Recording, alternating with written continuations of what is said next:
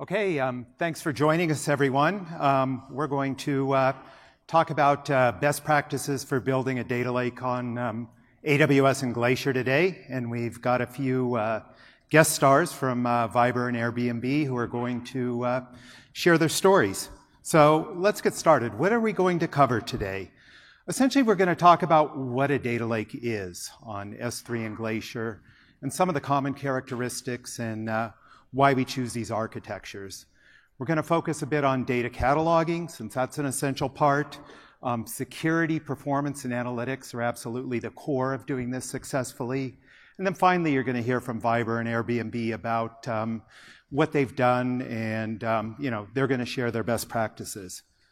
So what is a data lake? Let's start off by defining it, because like a lot of other ubiquitous, overused terms like cloud or big data, data lake's one of those things that people have been talking about for several years now. But it could mean anything from a data warehouse to just plain dumb storage. So when we talk about building a data lake on AWS, what are we really talking about? Essentially, it's a platform to consolidate all of your data assets in a single location where you can then start to characterize them, transform them, analyze them, and ultimately share and distribute the results. And so some of the common defining attributes that we ascribe to a data lake are you want to be able to decouple storage and compute for a couple of reasons. Number one, for cost optimization, so you're only paying for what you use of each, and also for elasticity, so that you can grow and shrink on demand as meet your business needs. Rapid ingest and transformation is a key attribute, particularly when we start to think about more and more use cases going streaming and closer to real time. Secure multi-tenancy is at the core of it. I mean, ultimately, one of the problems with traditional analytic architectures was fragmentation of many different silos. So you really want to be able to consolidate those silos into a single platform, get the data in one place, bring all the users and lines of business and consumers to the data where it lives and process it in place and query it in place. And then ultimately, you want to innovate rapidly and try new ideas and fail fast. So it's got to have schema on read. So obviously, a data lake can be a lot more than this, but these are kind of the core defining attributes that we're going to talk about today. So what can you do with a data lake? Many use cases once you get the data on a centralized platform like S3. The first is obviously the bread and butter of where analytics came out of, batch processing. So if you want to just do ad hoc data exploration, visualization, you can put the data in S3 and use our managed services or even our serverless services like Redshift Spectrum, Athena, EMR, and a whole host of BI tools to just start to do ad hoc exploration of data, batch processing, and large-scale ad hoc reporting or even structured reporting. But ultimately, where the meat of it is today is really around streaming and real-time analytics. And so you can ingest data and process it as you're ingesting it in, store it so you have historical records and can do, a lot of batch background processing.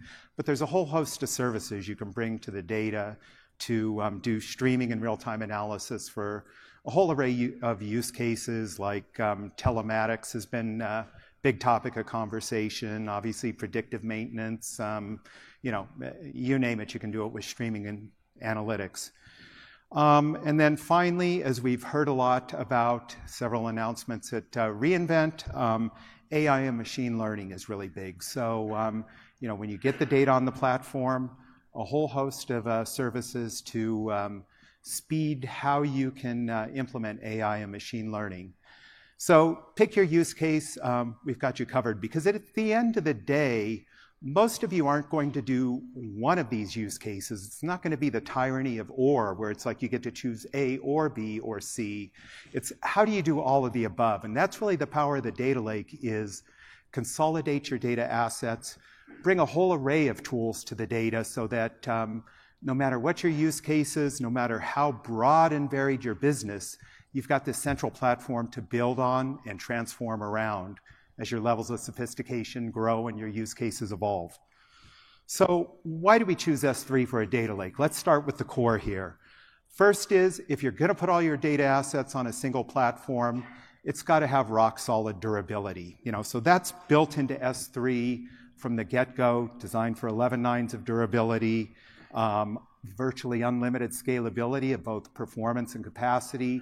So it gives you that foundation that you're never going to outgrow, and your data is going to be secure and well protected, because security, compliance, and audit is another core foundation that needs to be there. I mean, when you look at all of the major banks, insurance companies, people that are healthcare, that are in compliant industries, you can't compromise on any of these attributes. So, it's got all those core capabilities built in. Another is scalability of management, because you may start, and you can build a data lake. People think big when they think data lake, but you can start a data lake with 10 terabytes of data, scale to petabytes. But what you can't do is scale the manpower and effort required to manage all that data. So we've got object level controls to do that for you. And then obviously, we've got a huge number of partner integrations, because we've announced more and more services, as you've heard about, here at re:Invent. But there's a whole broad ecosystem of people you want to use that are well integrated as well. Data ingest is key, because data is going to be coming from a lot of sources. And then ultimately, you're going to want to get business insights to your data and accelerate those time to insights. So we're constantly innovating with things like S3 Select and Glacier Select that you heard about. So another key factor is obviously optimizing cost. And when you build a data lake on S3 and Glacier, you don't have to have all your data in S3 and Glacier. You can really do intelligent tiering so that you're fitting your workload and data to where it should best reside for optimal performance, optimal cost, long-term retention. And so you can really integrate this whole range of native Hadoop on local storage, S3 standard, S3 infrequent access for colder data, and ultimately Glacier for archive data, and tie it all together with storage analytics to help you understand how to do this, and ultimately write policies to do it automatically to, once again, scale management. Another key factor, obviously, is very rich data sources are going to come into the data lake. So how do you integrate them all natively and easily? And we've got a whole host of ingestion methods here, whether it's integrating legacy file apps like mainframe computers.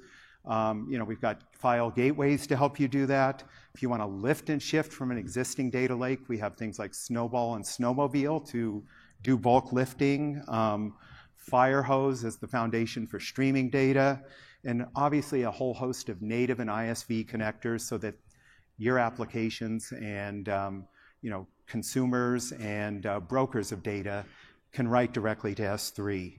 And then if you're integrating long-haul data, we've got things like transfer acceleration, or if you're building hybrid environments, direct connect. So once again, it's not one method, it's many methods that you're going to use and integrate.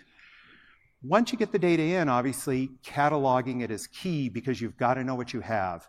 And there's a couple different ways to catalog. If you're going to use your data lake for more than analytics, you're probably going to want to build a master catalog. And we've seen a number of customers do this using Lambda and triggers on S3 operations to populate a DynamoDB Metastore index. And if you look at EMRFS or where Apache Hadoop's going, this is how they build a master catalog and address some of the eventual consistency design of S3. But you can also populate an Elastic catalog so that you can start to do very intelligent searches for data and data attributes. But ultimately, you're going to want to have an analytics-specific catalog that all of your common apps like Athena, Redshift Spectrum, EMR, Apache Hadoop can all integrate into. And once again, it's about automating this process. And so we have Glue, which essentially is a integrated service that runs in S3, serverless, that as you ingest data, it will both catalog it and then ultimately down the road transform it and ETL the data. And so that gives you a centralized Glue data catalog that's integrated with all common analytics apps that can use a Hive Metastore. And so, it essentially is Hive Metastore compatible, and if you've got an existing Hive catalog, you can migrate it into Glue. We've got tools to help you do that, but we've added some extensions to make it easier to do data discovery, data lineage, and classification. And the really cool and interesting thing about Glue is we've got crawlers. So when you ingest new data in, you can either schedule or use things like Lambda triggers to fire off these crawlers, and they'll go and automatically discover data, and not just the raw data assets, but even schema the data and populate this catalog automatically. So it's all about reducing the heavy lifting of doing all these manual processes, automating it, and then scaling it. So with that, I'm going to turn over to my colleague, Petey, and he's going to go deeper into some of the other attributes.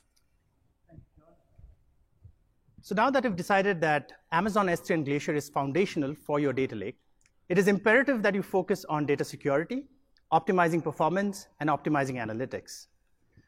So let's start with security. There are many ways that you can secure your data in your data lake, right from identity and access management, to encryption, to adhering to any compliance or regulatory compliance. So for example, Amazon Macie, you automatically classifies and identifies within an object if you have business-sensitive data, such as personal identification numbers, and then gives you the visibility so that you can make changes to it.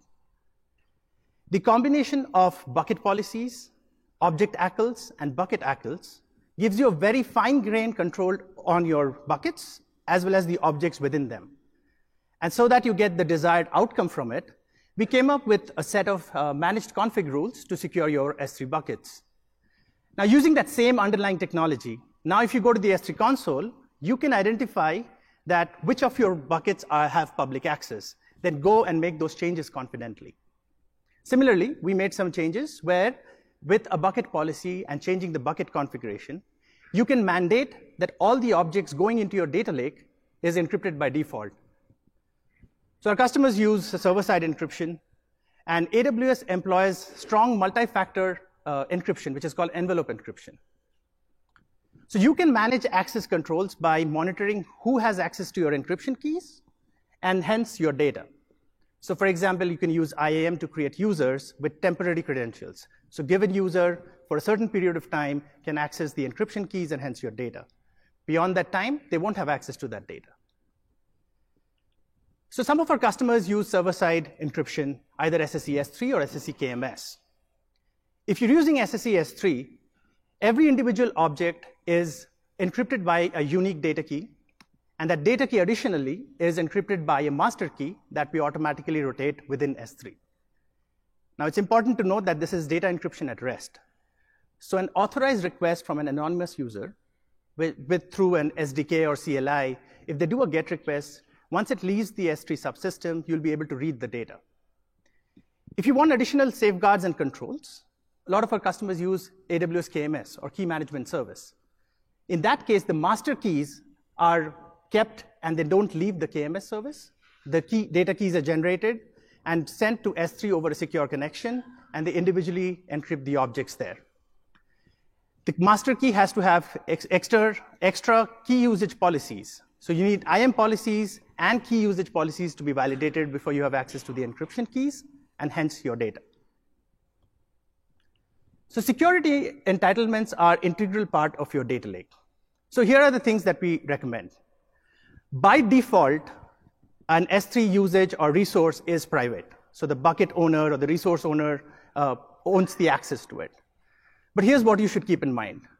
Always follow the IAM best practices, such as creating users and creating permission groups and assigning permissions, and not using the root credentials. If you're using AWS SDK or CLI, by default, those HTTPS requests are sent over a secure connection. But then if you're using something custom, we recommend that you sign it with SigB4 and then send it through an SSL connection. Secondly, use server-side encryption. We are doing the undifferentiated heavy lifting for you. So you can use SSE KMS or SSE C or SSE S3. And then you can mandate that every object that goes into that bucket is encrypted by default. And finally, if you want to protect your data from accidental overwrites or application failures, use versioning. If you use versioning, we keep on updating a new version as you write the object with the same key name. If by accident it gets deleted, we just add a delete marker to it. And you can't get the object, but it does not get deleted and can be restored from previous versions. So let's shift gears and talk about how can you optimize performance. S3 by default scales to thousands of requests per second for steady state traffic per prefix. If there is a peak or if there is a burst, then S3 will adjust quickly. Now this is good for 1,000 requests per second or 2,000 requests per second. But then if you're looking at hundreds of thousands of requests per second, we recommend that you add an alphanumeric 3-4 character hash before the date. And then if you want it to be a little more list friendly, there's an example right here where you have a prefix right before the hash. So putting it all together, in terms of a data lake, we recommend that you aggregate small files and create a large file as you put it into S3. Your goal should be 128 megabytes or higher. Having larger files has 3 benefits. You have faster listing, there is less metadata lookup, and then request cost goes down. With EMR, the S3 distcp command helps you do so. Or if you have a clickstream or IoT type of workload, you can stream the data, those small files, with Kinesis Firehose, and use Kinesis Firehose to consolidate the data and then put it onto S3. Secondly, if you want to efficiently query objects within the objects, data within the objects, you can use S3 Select. And I'm going to go a little deeper when I talk about analytics in place. And then Parquet or ORC, which are columnar data formats, often helps improve query performance. If you're using EMR and you use consistent view, list, delete, and read after write consistencies for multiple MapReduce jobs happening on the same data set can be minimized. So you can have list consistency with EMR consistent view. So let's talk about analytics and query in place. Amazon S3 is the only cloud storage provider that helps you run sophisticated analytics in place with just SQL queries. So you can have Athena running SQL queries on unstructured data, or Redshift Spectrum running SQL queries on structured data. In this slide, you see an end-to-end architecture of persistently storing data on Amazon S3 and then analyzing with different analytics engine and then visualizing it with QuickSight. Natively, within S3, you have S3 Select. It's a powerful API that goes within the object and retrieves data with just SQL select from where clauses. So think of a use case where you have 200 stores putting weekly sales data into a single large object. And you want the data for only one store for that week. Your application now can call S3 Select API. It'll go within the object and just get that data, thereby reducing cost and optimizing performance to a great deal. If your workloads demand highly distributed processing frameworks, EMR is the way to go.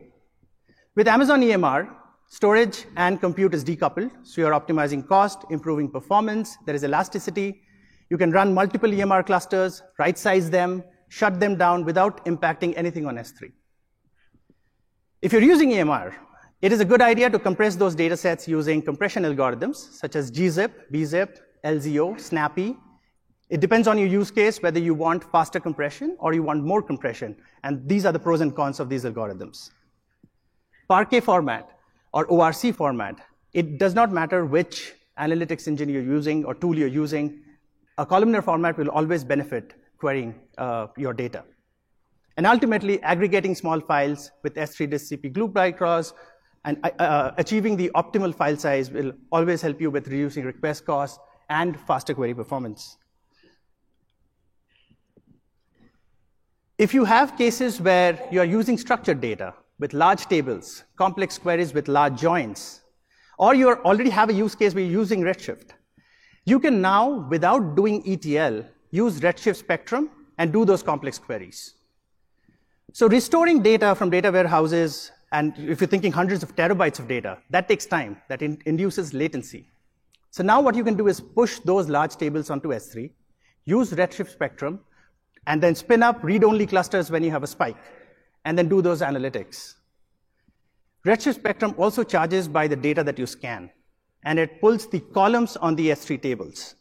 So if you have columnar formats, it'll eliminate all the unneeded columns that are not required. And if you know which columns you're frequently using, you can partition them, and then that'll improve your query as well. And there are certain SQL operations such as sum, the aggregate functions, sum, average, min, max, or the group by clauses, that those predicates you can push down to the spectrum layer, and that'll improve your query performance much higher.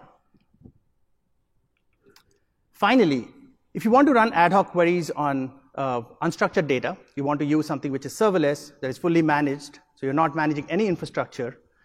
You want to do schema on read, then Athena is a very good tool to do so. Simply define the schema on the console, point it to the S3 data, and then start querying. We recommend that you use Parquet because it automatically compresses the data and then splits it. Splitting that data will introduce parallelism, and then multiple Athena clients can access that data. And ultimately, to reduce any overhead of doing that query, optimizing the file size, so putting on larger file sizes of 120 megabytes or higher, will always be better in terms of reducing costs and optimizing performance. So we took a customer data set, and we did an example where we put it in a CSV or text format and compared it to a Parquet format. Whether it's the size of storage on S3, the query runtime, or the data scanned, or the cost, there were multiple benefits that we saw when we ran it in Parquet format. So it's highly recommended that with any query in place that you do, Parquet is going to be much better. Now that we have set the context, I would like to invite our first special guest, Amir Ish Shalom, to talk about Vyber. He's the chief architect at Vyber.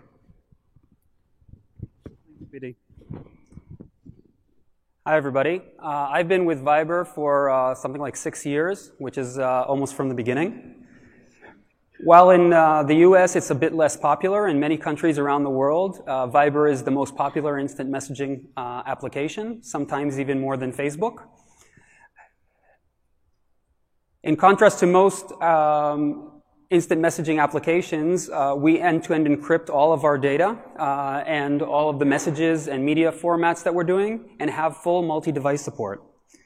In 2017, Rakuten, which is our parent company, became the official sponsor of FCB Barcelona and the NBA Golden State Warriors. I received also the jersey of FCB, but unfortunately not the Golden State Warriors yet, still waiting for that. These teams are using Vyber to be their official messaging and communications platforms, and they're using our public account, and they have millions of followers on that. They also have chatbots, which users can use to basically choose their MVP players and share experiences. So it's a lot more encompassing experience with Vyber. But let's talk a little bit about data. I want to show you a short video showing what happens in Vyber in just 60 seconds, so you get a feel of what we do.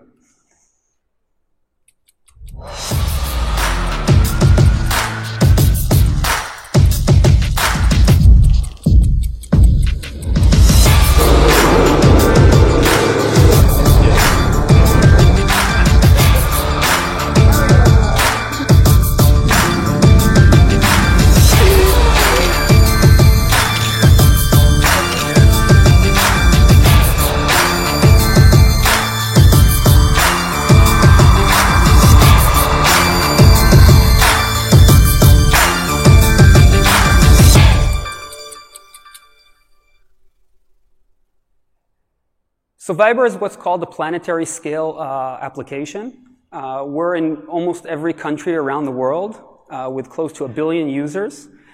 We have 10 to 15 billion events daily, with peaking at over 300,000 events per second.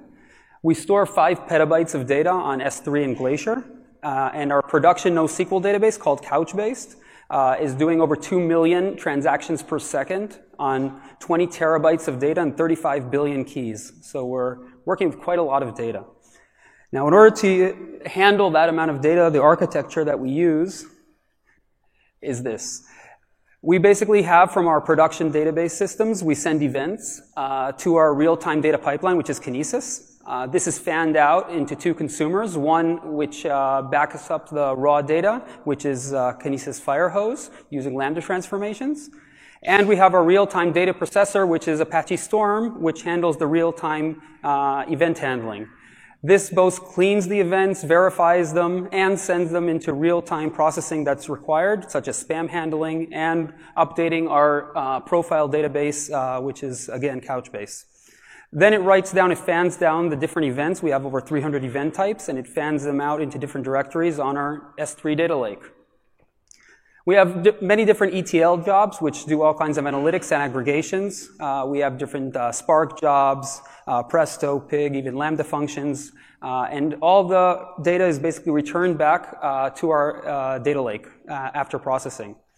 Some of the data is also loaded into data warehouses, such as Redshift or standard databases like Aurora or MySQL. Then we have our query engines, which we use Athena, Presto, and others to query those data, and finally going into our reporting tools, which we use Tableau for most of our business users, and we also have some self-service reporting done with Redash and Zeppelin and others. I'd like to take you through a few of our challenges that we had with our data lake. The first is a few S3 performance issues, then data access rights, encrypted data storage, and how do you store data from third parties. So regarding S3 performance, we have, as I mentioned before, over 300 different event types. These are all ingested into our Kinesis stream to Apache Storm.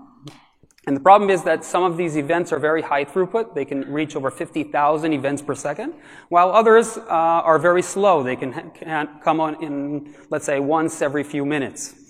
And what happens is that because it's written into a Hive directory format by the day, the month, day, and hour, basically what happens is the slower events become very, very small files.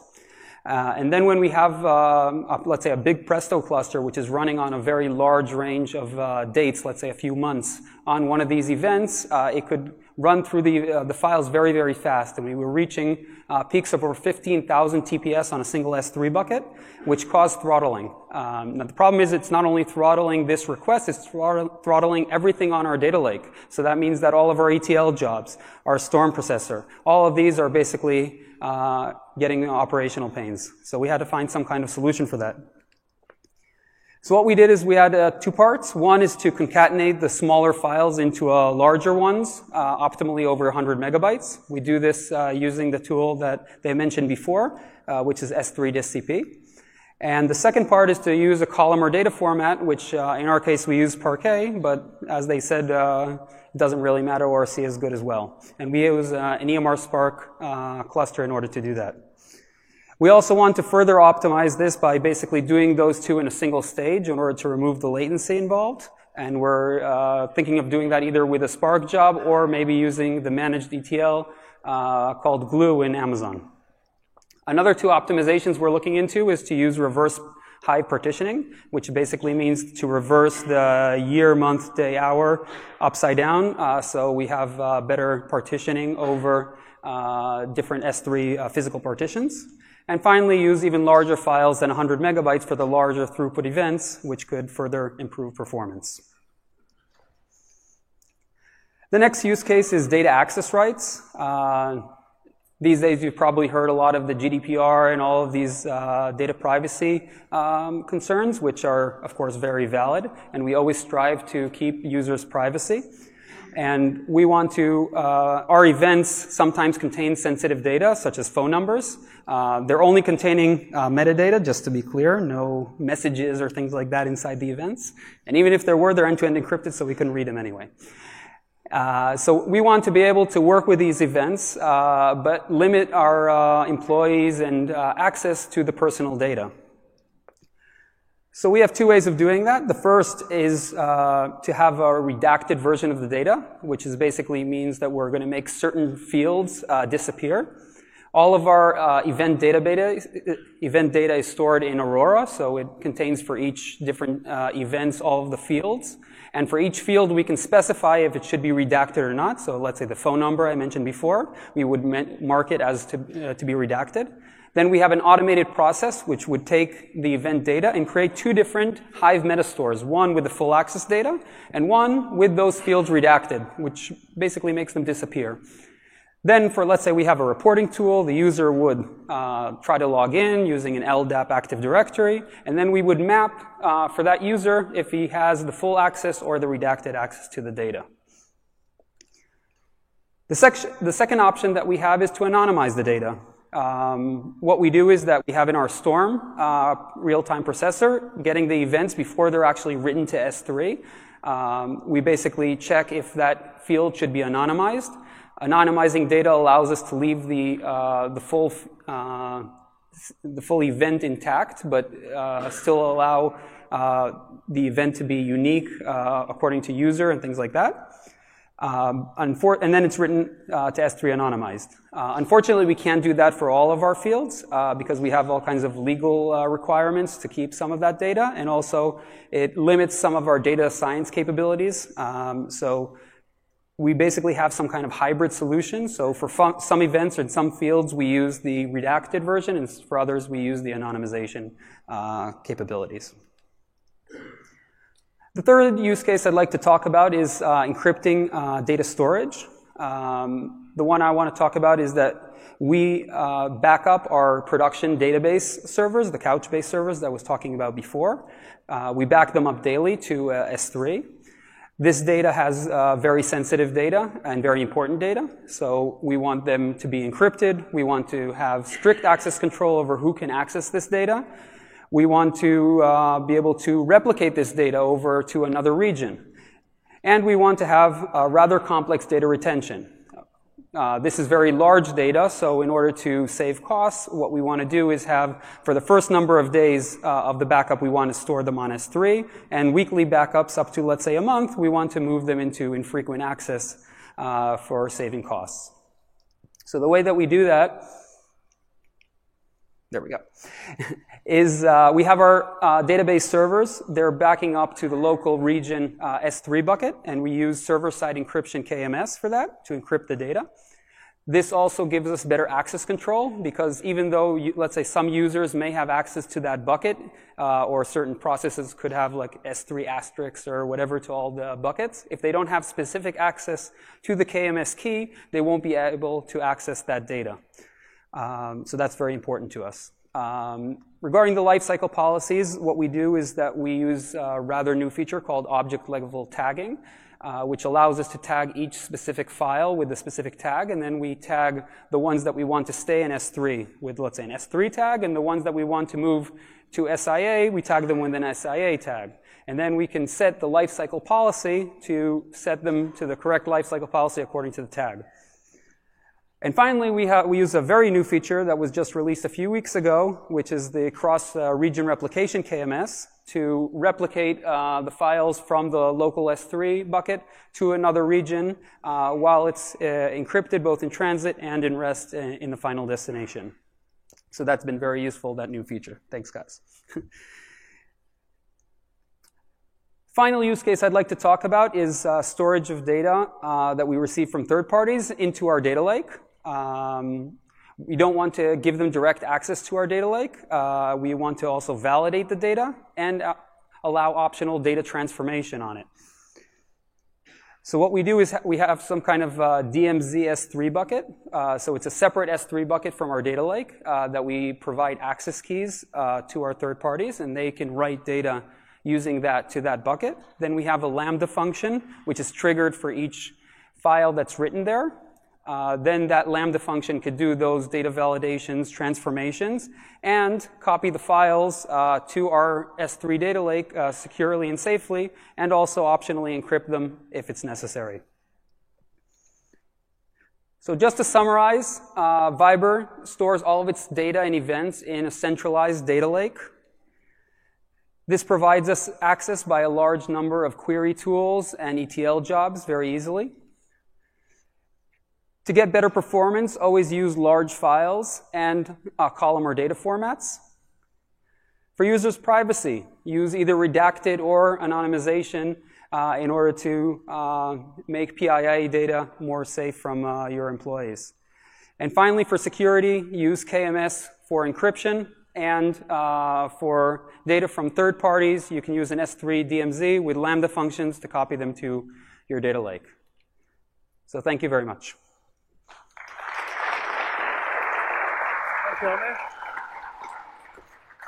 Now we would like to invite our second special guest, Hongbo Zheng, who's a software engineer at Airbnb, and who's going to talk about how they are building their data lake.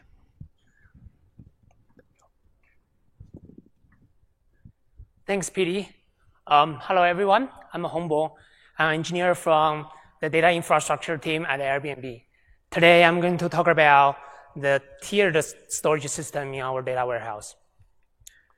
I'm going to cover the storage challenges we are facing in our data warehouse, the tiered storage system that we built to solve the issues, and some optimizations that we did to improve the S3 access performance. At Airbnb, the amount of data grows tremendously. We are seeing over three times year-over-year growth rate, and we have tens of petabytes of data in our data warehouse. We used to put all our data in HDFS, but it didn't take too long for us to generate too many file blocks for Limnode to handle. Also, the bill is not small to pay for the powerful EC2 instances that we used to build the HDFS. We wanted to move massive amount of data to S3, but there are a couple of things we want to address. For instance, the eventual consistency, the data access performance.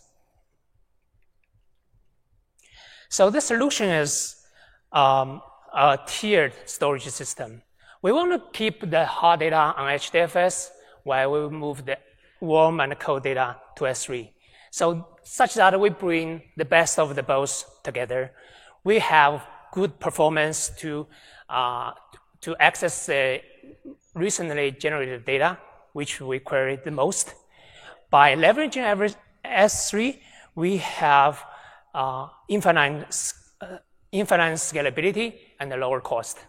As you can see from the chart that people use various clients to read and write data on HDFS, and we periodically move the old data to S3, and the people can read data from S3 later on. So this is how we do it. We have pipelines to collect FS image of HDFS and also dump the Hive metastore to our data warehouse.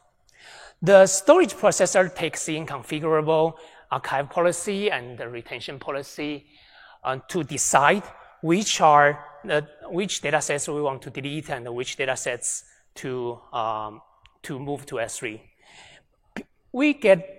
Because we know what data are generated every day from the pipelines.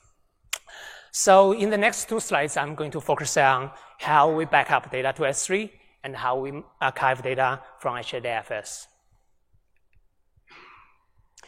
So I'm going to use one example, like one Hive partition, to show you how we back up the data to S3.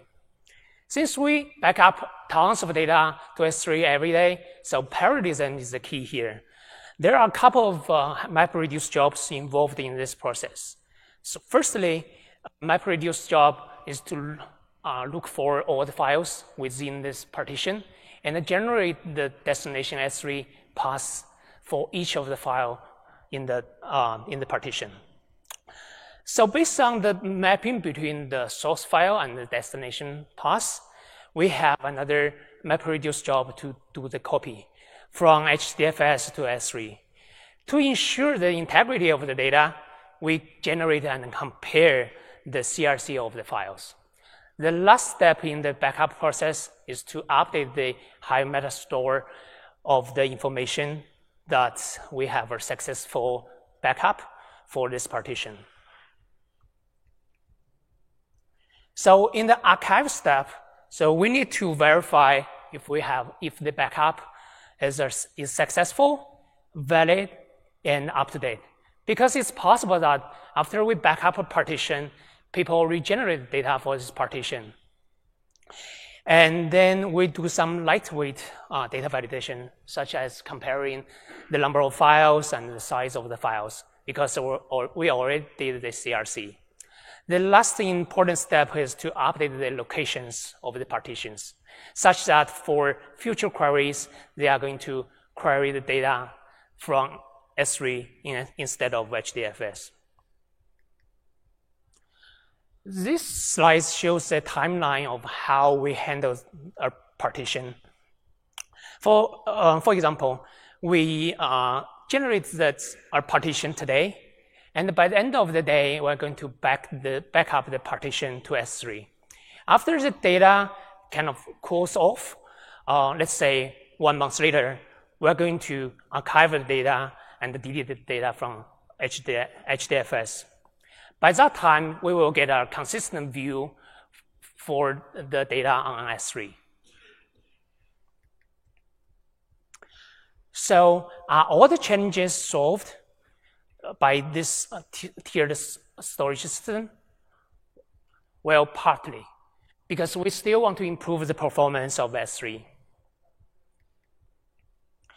We dived deep into S3A file system, which is a Hive client to access S3 open sourced by HortonWorks. We did a couple of optimizations, and we ended up having S3A plus file system. So these are the optimizations we did, including metadata cache, leveraging multi-part API, and read prefetch. So getting metadata from S3 is not as performant as HDFS. So it takes tens of milliseconds or even like 100 milliseconds, over 100 milliseconds to get the metadata for one S3 object.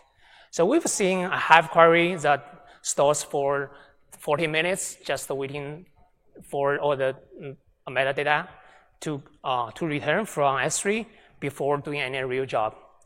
So we put the metadata into RDS database to accelerate the retrieval. This schema here is pretty simple. We need to identify if S3 path is a directory or not, and also the length for each of the object. With this, we achieved a 30 times speed up for metadata retrieval. S3 multi-part API provides a couple of advantages, including improved throughput, quick recovery from any network issues. Here we focus on the throughput. First, we evaluate the bandwidth, the right throughput by leveraging multi-part API. We experiment with various part size and number of threads. As you can see here, we achieved like more than 3 times improvement over the baseline. Another important optimization we did is read prefetch. We proactively initiate fetching for the next couple of parts when we read data. It not only reduced the latency for data fetching, it also improved the read throughput. So with with a small number of prefetching threads and the different part size, we achieve like over 2 times like read throughput improvement. We used a couple of real Hive queries to test the performance of our optimization. So the latency improvement ranges from 10% to 10 times, depending on how many S3 objects that one query reads, and also depending on like the proportion of time that one query spend on reading data versus computation. So this wraps up my talk, and thank you, guys.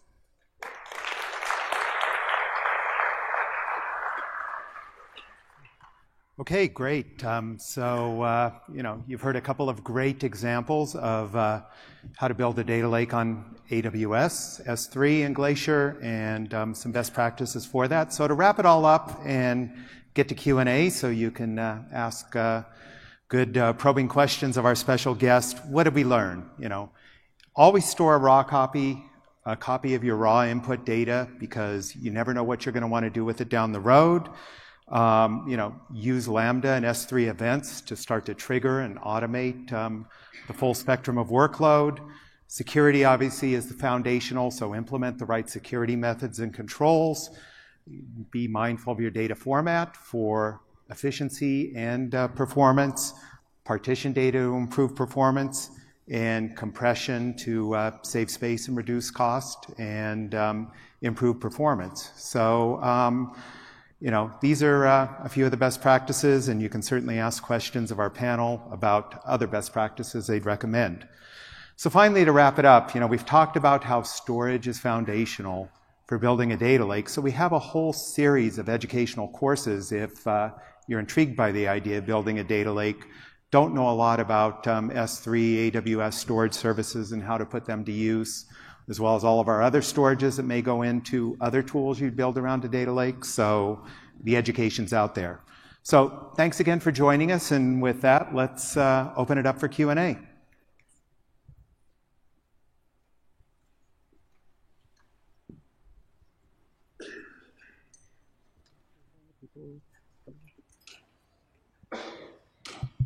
Do we use the microphone here? Yeah. Hello. Mike? Hello. Yeah, question on the Storm usage. Did you guys consider using Lambda instead of Storm? And if you did not choose to use Lambda, then why? Yeah, we did think of using Lambda instead of Storm, but there's a few issues that we were afraid of using Lambda, because Lambda is I think it's mapped to a single shard in a Kinesis stream, the amount of concurrent lambdas that you can run. And because we're running such a high throughput number of events, we were afraid that it wouldn't keep up with the speed.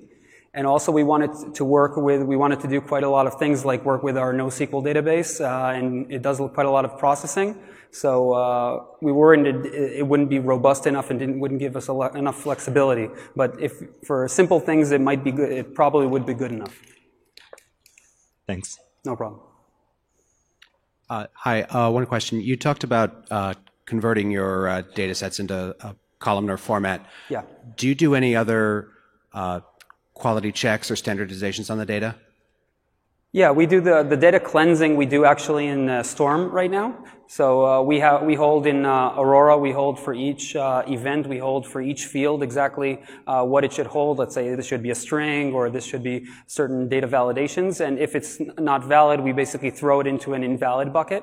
And then we have all kinds of statistics about what's valid, what's not valid. So when it's written to S3, it's already valid, and then like 99.90% of the data works, the change of the format works fine because it's already cleaned. Do you do any remediation on the invalid data, or do you just kind of throw it out?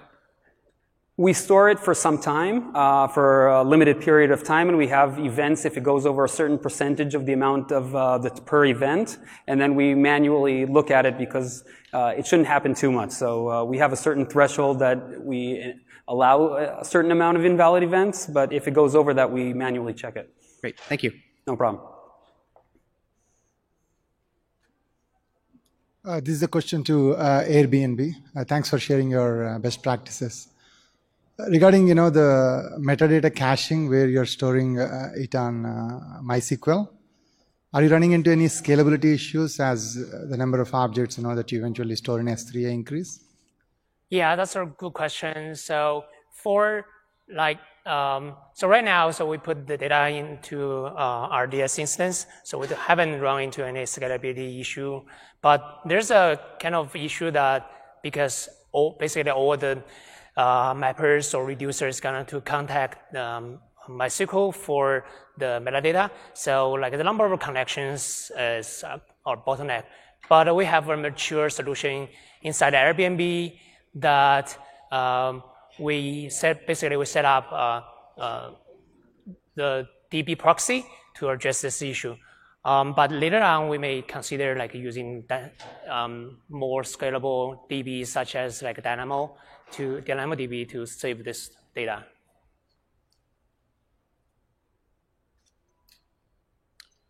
Hi, we have relatively unstructured data living in S3 and have been using Athena to query it.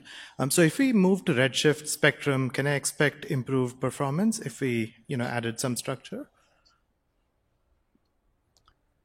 So are you converting it to any formats, or it's just in text? CSV? No, it is in Parquet.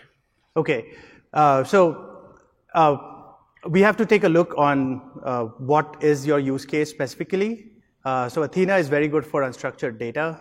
Are you facing any issues currently with your Parquet format when you do your query with Athena? Well, we do have certain queries that go past 30 minutes and Athena times. I see. Okay. So the best way is if you could meet with me after this and we can talk one-on-one and we'll see your use case and we'll decide whether we can check whether a structured format would be better than an unstructured format. Okay, great. Thank you.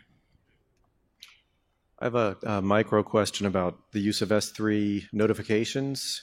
We've always been cautious about this due to the fact that if you're running up to tens of millions, hundreds of millions of events, even with however many nines, there might be some missed messages. Has there been discussion or concern, whoever's using that architecture? Okay, are you using events to do something like populate a catalog like Dynamo? Well, or we've avoided doing that because of some concerns, and I wondered how others have dealt with that. Yeah, I mean, oftentimes what people will do is, because you're right, event delivery isn't 100% guaranteed. It's, pretty close to that. So we often see people, essentially doing a remediation of the catalog, potentially using something like object inventory report once a day, and then remediating that with the catalog, and calling out differences is probably a common practice there. All right, thank you. Is Athena less suited for structured data compared to Redshift Spectrum? So what we typically recommend is if you have structured data with multiple joins and large tables, it's better to use Redshift Spectrum there. Right. And then if you have unstructured data and doing ad hoc queries, that's where Athena does a better job. Again, it depends totally on your use case. So if you have an essay on your account, and we can work together to see your use case and see what's working better for you. Right. So joins are better served with Redshift Spectrum. Large joins, large tables, and then the scale is just exabytes of data similarly. Yeah, large complex queries are oftentimes Redshift is a better choice. Thank you. But the great thing is, you are using it against the same data sets, and so you can, do a trial. You can, essentially with Spectrum, it allows you to do it in place. So with in-place data sets, so you can start there and then load into Redshift if you think that's going to give you net benefit. Right, makes sense. Thank you. Just a follow-up question to his thing, like when do you use Athena versus S3 Select? So these two are complementary products. S3 Select, which is in preview right now, is a way to efficiently retrieve a portion of the object that you have today. Athena, it just select from where, whereas Athena has all the big data analytics engines and querying capabilities that are built in. So I would say these are complementary products, and these are not replacing each other. Yeah, yes, right. So the integration of Athena and Select is going to come in the future as well. Yeah. Yeah, no. So to elaborate on that, essentially Athena is a new API for accessing data where one select query corresponds to one object, and so you need a higher level query engine to really take advantage of that. But then when you have the plugins to Athena, which Spectrum and or to Select, which Spectrum and Athena will use, it will both accelerate the performance because S3 is only doing the pre-filtering and then only returning the results. to the higher level query engine and reduce cost because you're processing less data. So now with S3 Select coming into play, do we think that in 2018 we have a state wherein we can perform serverless reporting? So instead of having like a Redshift persistent cluster running, we could directly perform Tableau, Spotlight, any kind of reporting against directly directly using S3 Select or Athena Redshift Spectrum. Would that give like as good performance as it? So the question was about how S3 Select in 2018 would play into reporting. So once again, Athena is not a standalone tool. It's essentially an API that is doing essentially predicate push down to filter the data and only return the filtered results to things like Redshift Spectrum, Athena. So we have seen, particularly with more unstructured data types, 400% improvement in performance in, kind of the early preview benchmarking that we've done. So it will definitely improve query performance, but remains to be seen, how this will play into Athena versus Redshift Spectrum. So, and John, you meant Select is not a standalone tool, right? Select, sorry. Yeah. So if you have files like in S3, you want to get them into Redshift, when would you copy them into Redshift versus using Spectrum instead of copying them directly into Redshift? So one of the use cases you can think of is, say, you have hundreds of terabytes of data and you want to do the restore. That restore is introducing latencies. Right. So what you do is put those large tables in S3. And then you can spin up read-only clusters in Redshift. So if you have a peak, at that time, you just pull data from the S3 to Redshift, and then run your applications. So that's one way, one of the use cases there. If you want to learn about more use cases, we can talk one-on-one right after this. Yeah. Hi, my question is for Viber. I have two questions for you. So one is, when you say you obfuscated your data, did you use any third-party tools? And then two, do you have a way to convert the obfuscated data back to clear? No, we didn't use any third-party tools. We just use our own hashing algorithm. And the whole idea of using the anonymization is so it can't be turned back. Otherwise, it's not properly anonymized. So it's a one-way option. Okay, thank you. No problem. But yeah, if you want to have a discussion of tokenization, it's obviously a hot topic these days. So we'd like to hear what your requirements are, and so feel free to reach out. This is a question for Viber use case. So in third party, when you're bringing the third party in, you said Lambda, you're triggering the Lambda to validate. So row by row, you're validating. So all the data like that, or?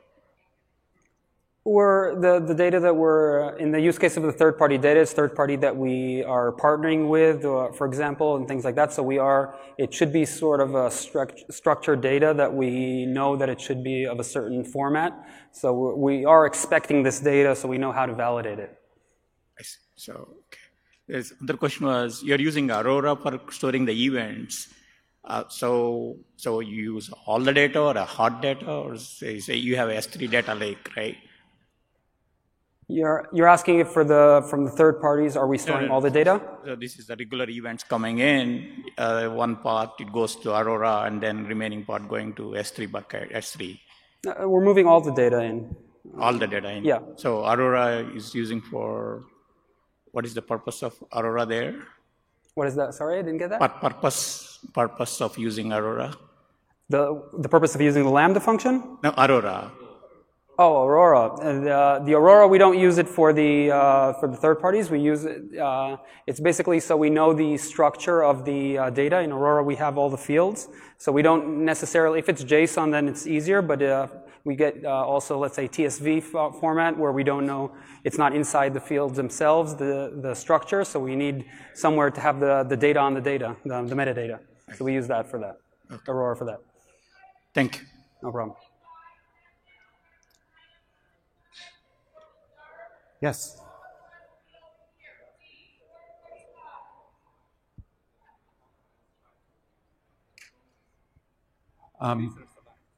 Pardon? Yeah, Glacier Select. So essentially, Glacier Select, uses the same SQL semantics as S3 Select, but the big difference is with Glacier, obviously, this is cold archive data that traditionally you would have had to restore a data set, and then load it into S3 and then be able to query it. What Glacier Select allows you to do is to essentially write SQL statements to data that's in Glacier using the Glacier Select API, and then only the data that meets those statements, the objects that meet those statements will be able to be restored. And you'll do a Glacier restore, still selecting which Glacier retrieval tier you want to use, depending on how quickly you need the data. But then what gets restored will just be the portions of the objects that meet those Glacier Select query statements. And then that will be loaded into your Glacier restore location, and you can do whatever else you want to do with that data. So it'll essentially filter the data in Glacier, and then when you restore it, it's only restoring the filtered results, but it's still asynchronous in the same manner that Glacier works.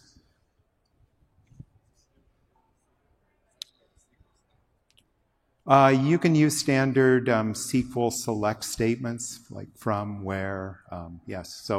But S3 Select and Glacier Select will support the same SQL semantics. So we are out of time, but we'll be hanging out here or outside. If you have questions, just come see us there.